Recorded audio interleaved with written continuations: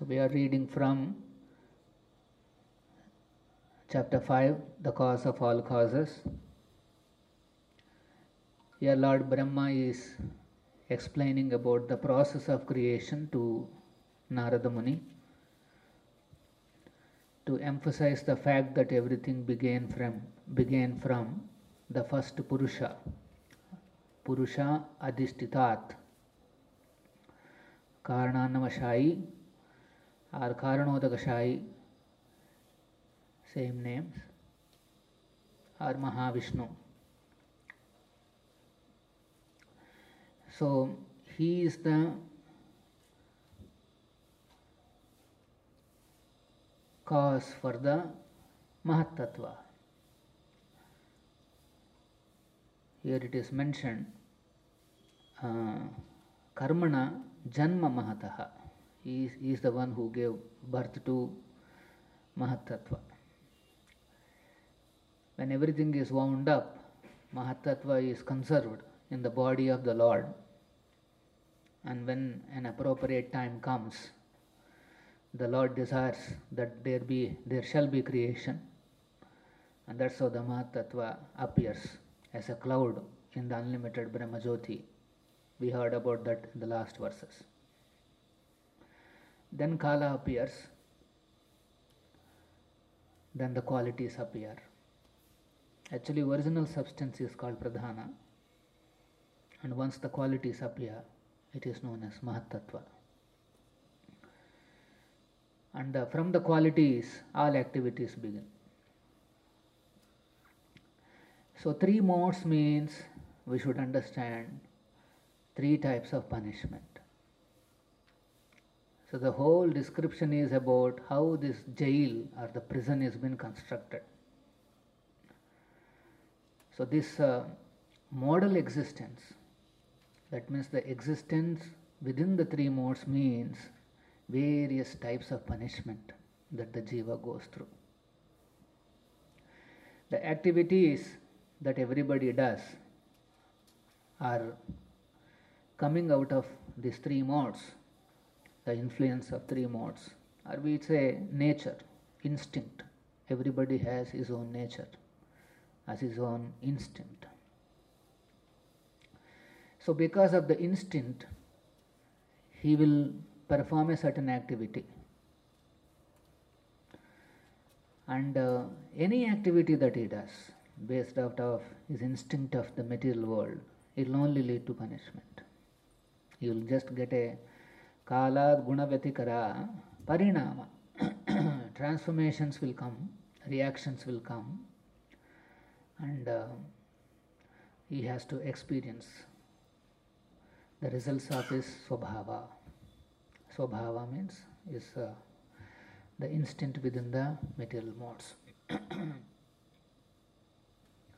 And then when people act, obviously they produce products and byproducts.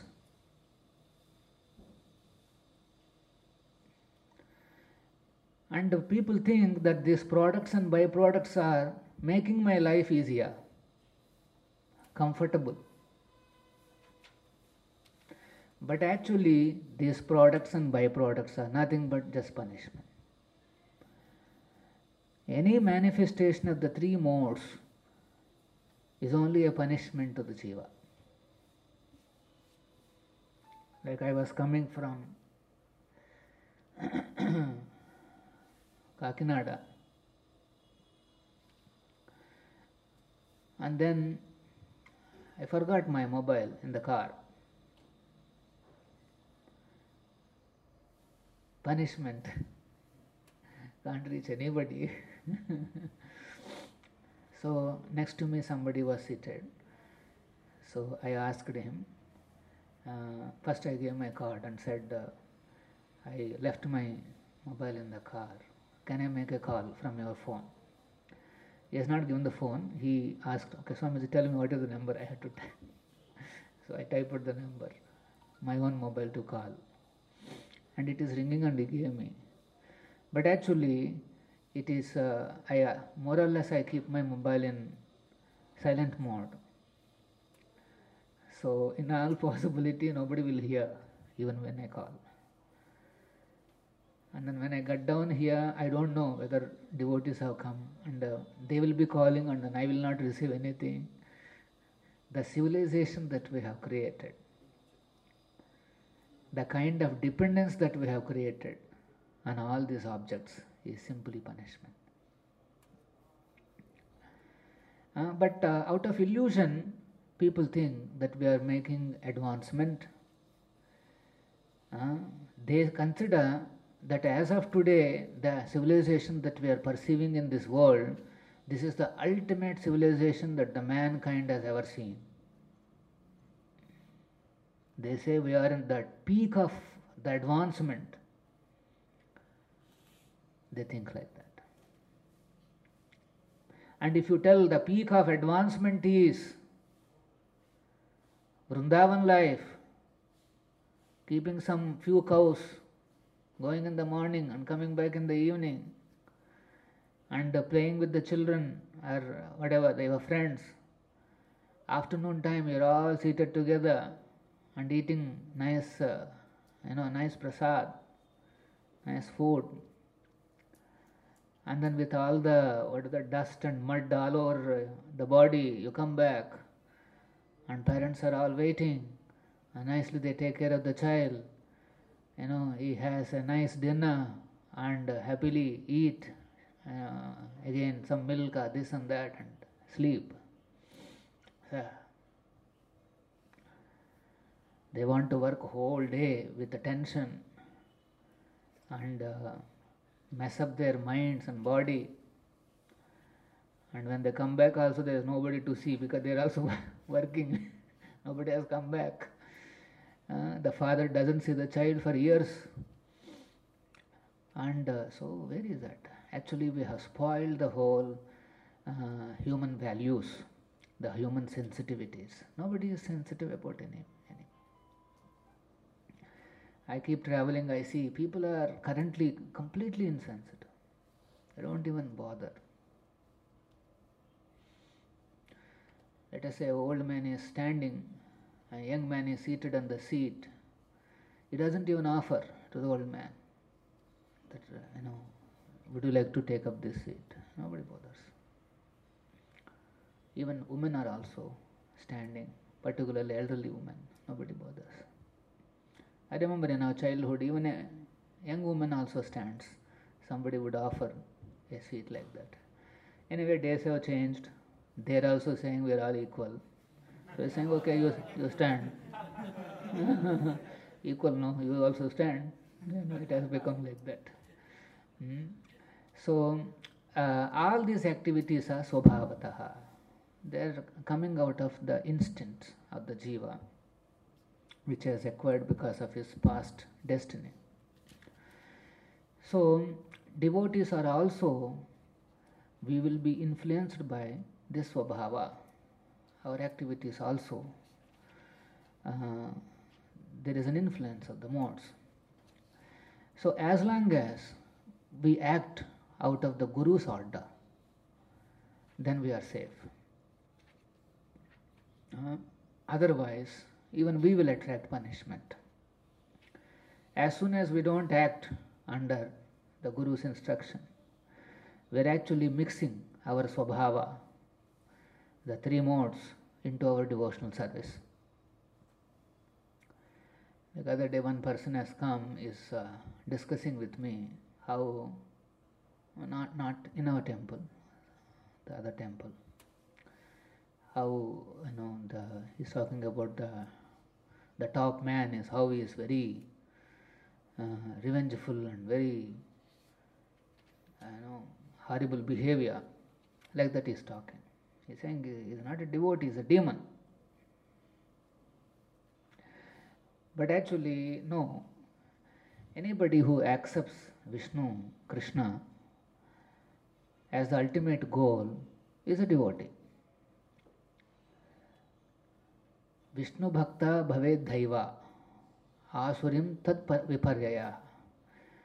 This is Padma Purana's verdict. Very simple definition. Vishnu bhakta bhaved dhaiva. Dhaiva means, devotee means Vishnu bhakta. But then why is he behaving like that? Very vengeful. Once he made a statement, I am going to finish you off, I'll kill you, like that. Devotee means. So that Kapila Muni, he explains in Srimad Bhagavatam. He's explaining about devotional service to his mother, and so he mentions that actually there is a possibility of mixing our modes in the pure devotional service, and thus reduce the effect of the devotional service. So there are 81 types of devotional service. Majorly, the devotional service can be mixed up in Tamoguna, Rajoguna, Satoguna. Tamoguna means anger, vengeance, and that's the kind of nature. In one place it is mentioned that somebody who performs devotional service in order to take vengeance against somebody, that is tamoguna, adhama tamoguna. In the tamo there is adhama, a little better and little more better. In adhama, in tamoguna also. So the lowest is to perform devotional service with feelings of vengeance, just to take our revenge against somebody. So like that, as soon as we perform our devotional service, acting out of swabhava, that means mixing our modes, we're actually diluting the effect of the devotional service. If somebody acts out of as a duty to please the spiritual master, then that is properly situated. It is actually pure devotional service. But then what happens? We do some service and some transformation or some reaction will come, and we instantly act with our swabhava. Our nature comes out, and then we behave differently. So that's why if you see Prabhupada is saying in the today's Leelamrita, he is saying Krishna consciousness movement is based on complete fellow feeling and love. But there is a word, maryada, which means respect. We should be always given. So in our community, this is what Prabhupada is expecting. Guru Vakya, if you want to follow, then we should keep aside these negative, vengeful kind of feelings, and then we should behave out of respect. Otherwise, we will come under this force of the Kala and our own Swabhava, and we unnecessarily invite reactions. Of course, Krishna, he forgives minor offenses.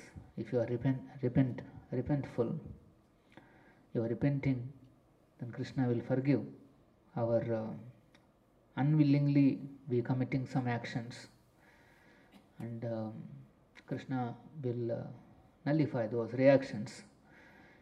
But then if we act out of our swabhava, our instinct, then we will be responsible, and then unnecessarily we have to suffer. Even that also, if you pray to the Lord, He will minimize. But that's not our goal. Should not be giving a lot of work to Krishna, Guru and Krishna. We should try to follow the instructions nicely for the pleasure of Guru and Krishna. Then only we'll slowly come to the platform of Satoguna.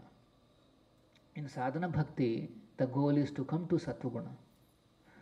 Give up these lower tendencies of becoming jerky and very rash and rough and this and that. People expect good qualities from the.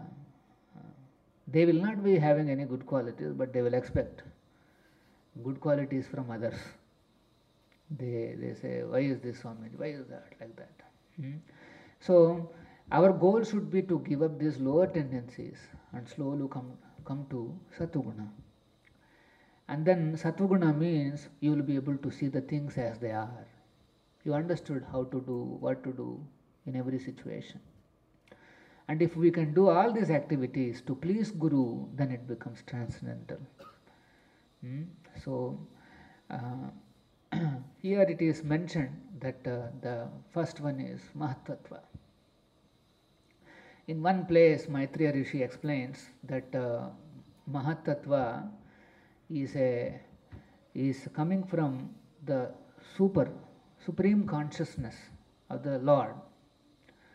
The super consciousness is called shadow. The shadow of the super consciousness is known as Mahatattva.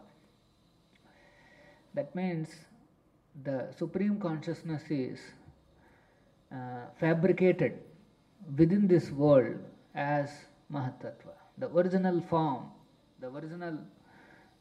of the all the manifestations is this Mahatattva, which is nothing, which is actually come from the supreme consciousness. But it is a shadow. It's not the original consciousness of the Lord, but it's a shadow, a fabricated one, which resembles the supreme consciousness, and so that's called Mahatattva. And from there, the entire, all the creations have come about. So last time we have seen in this verse, it says Kalam, Karma, Swabhavam. These are the three parameters which influence our life: Kala, Karma, and Swabhava. Nobody can escape these three. These combinations will hit us always. Our experiences are guided by Kala, Karma, and Swabhava. So the goal of sadhana bhakti is to consciously change our Swabhava and come to higher and higher levels of concepts, higher and higher levels of understanding of the sensitivities of this world. Actually, as a human being, we have this ability to change our concept. Why we suffer and why we are limiting ourselves is because of our own concept. Prabhupada says, concept of life. And what is our concept of life?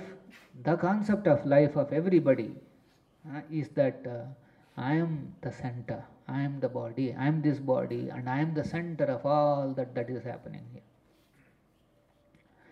But as soon as he hears that everything has come from first Purusha, Mahavishnu, an intelligent man should change his concept that, it's not that everything is running around me or from me, or it's not about you like that. It is about the Lord. Bhagavatam, that's what is enforcing always. It is always about Krishna. It's not about you. We are always tiny, and as soon as you have any other concept other than this tininess, you will be shaken up and made to realize that you are tiny. The three modes continuously punishes the jiva to make him understand that he is tiny.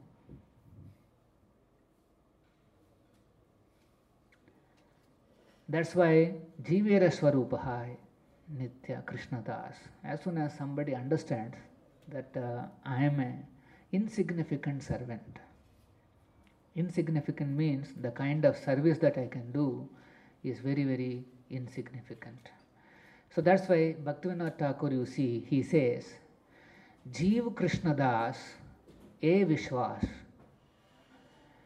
Korle Toar Dukha Nai. Then he says, if you have this faith that the soul is the eternal servant of Krishna, then there will be no more misery. If you want to escape punishment, we have to give up this concept of masterhood, or I am something great, I am somebody, people have to value me, I am the center. If these are the concepts are there, then misery. The modes will punish us. But as soon as you think, Jiva Krishna Das, E Vishwas, this faith should be there. that I am an eternal servant of Krishna. Mind generally runs towards faith. Or if you have strong emotions, it will run towards emotions. Love, it goes towards that. So if you develop faith, then your mind runs towards that faith, that faithful concept. So that's why here Bhaktivinoda Thakur is saying, E Vishwas, if you have Vishwasa, faith is there, that I am a Krishna servant, then mind will go. Always it will take you towards that path. You will be thinking, I am an eternal, very insignificant servant. When we do some service, we should not think, I have done some service, so Krishna is now obligated to accept. No, he is not obligated to accept. Krishna reserves the right to reject our service also. He is not bound by your tiny this thing. That's why a devotee, when he does something, he begs Krishna, my Lord, please accept me. Please accept this service. He requests the Lord. Not that, oh, I have done very intelligent thing, or I have, I have built something big, or I have collected something nice, or I have made somebody join, or I have preached and some people are becoming devotees. Yes, we are all doing our services, but you should never think that, yes, now Krishna is obligated to me. He is not. What is our service? So the point is that Krishna, he always deserves the right to reject anything which is offered in a boastful manner with pride and all these things. Krishna will not accept. So that's why a devotee should feel that I am actually insignificant, I am incapable. Whatever little energy and time that I have, I am offering helplessly. And he prays to Guru to accept his service. And because Guru is offering to Krishna, Krishna accepts our services. And as soon as Krishna accepts our service, that is the success. Jiva's success is Krishna accepts the services. Because of Prabhupada, our services will be accepted. If somebody is doing to his best capacity, without pride and all that. Pride means again mixing up the lower modes. Satvaguna means at least he thinks, okay, I am just doing my duty. I don't know. Credit is not mine. I am just doing my duty. The duties are given by Guru, so credit goes to Guru. You see, Prabhupada always he gave the credit to his spiritual master. Whatever big things are happening is not because I am doing something. I just tried following my spiritual master. So these are the kind of concepts that we have to continuously churn in our mind. Study, education means to change our concepts in the head. After studying Bhagavatam or Bhagavad Gita, the way you think is not changing, then what is that study? That kind of a study has very little effect. A devotee should have an intention that yes, at least one or two concepts I have to start thinking. I have to start changing my thinking pattern in my brain. So, once you change your thinking, automatically one day our swabhava will change. Our behavior will change, our swabhava will change. Otherwise, years will pass by and we will still remain, with little progress, but then our behaviors, our thinking patterns, everything will remain like conditioned soul. So this is the opportunity in this bhakti, sadhana bhakti. We can change our concepts in human form. We can change our concept, give up this mentality that I am the center and my comfort and my pleasures should dictate everybody else's behavior. Everybody else's behavior should be pleasing to me. It should be suitable to me. It should be like that. It's not, it should be suitable and pleasing to Guru and Krishna. The center should be changed, and that is possible in human life, and that is possible because we are chanting Hare Krishna. Otherwise, there is a lot of personality development courses goes on in this world. It's a multi-billion-dollar industry. Everybody talks very nicely. Wonderful concepts they will tell, but there is no connection to one word also, Krishna. There is no connection to Krishna or Vishnu. Those concepts will not stay. The single most concept that we have to change is that I am not the center, the creation is not running around me, the universe is not running around me, because that's the mentality. When somebody goes outside, he thinks, how I can enjoy this, how I can enjoy that, how I can enjoy that. As youngsters, they will be thinking, whoever they see, they want to enjoy. Or whatever objects they see, they want to possess and enjoy. This is the mentality of the conditioned souls. He behaves like a god. Whatever he wants, I want to enjoy. Whatever he sees, I want to enjoy. This is the mentality of a conditioned soul. Devotee seeing is, whoever he sees, he wants to convert them as devotees. Whatever he sees, he wants to offer it to the Lord. As soon as Prabhupada used to say some big building, London or somewhere, he said, yes, how I can convert this into a temple. See, he is not looking from the perspective of, me, my thinking, my enjoyment, my comfort. So it looks, actually it's a very simple shift, it appears, but actually our swabhava is so strong, mind is always pulling us towards the regular conditional thinking. Okay, so by reading these verses, by hearing the authorities like Brahma,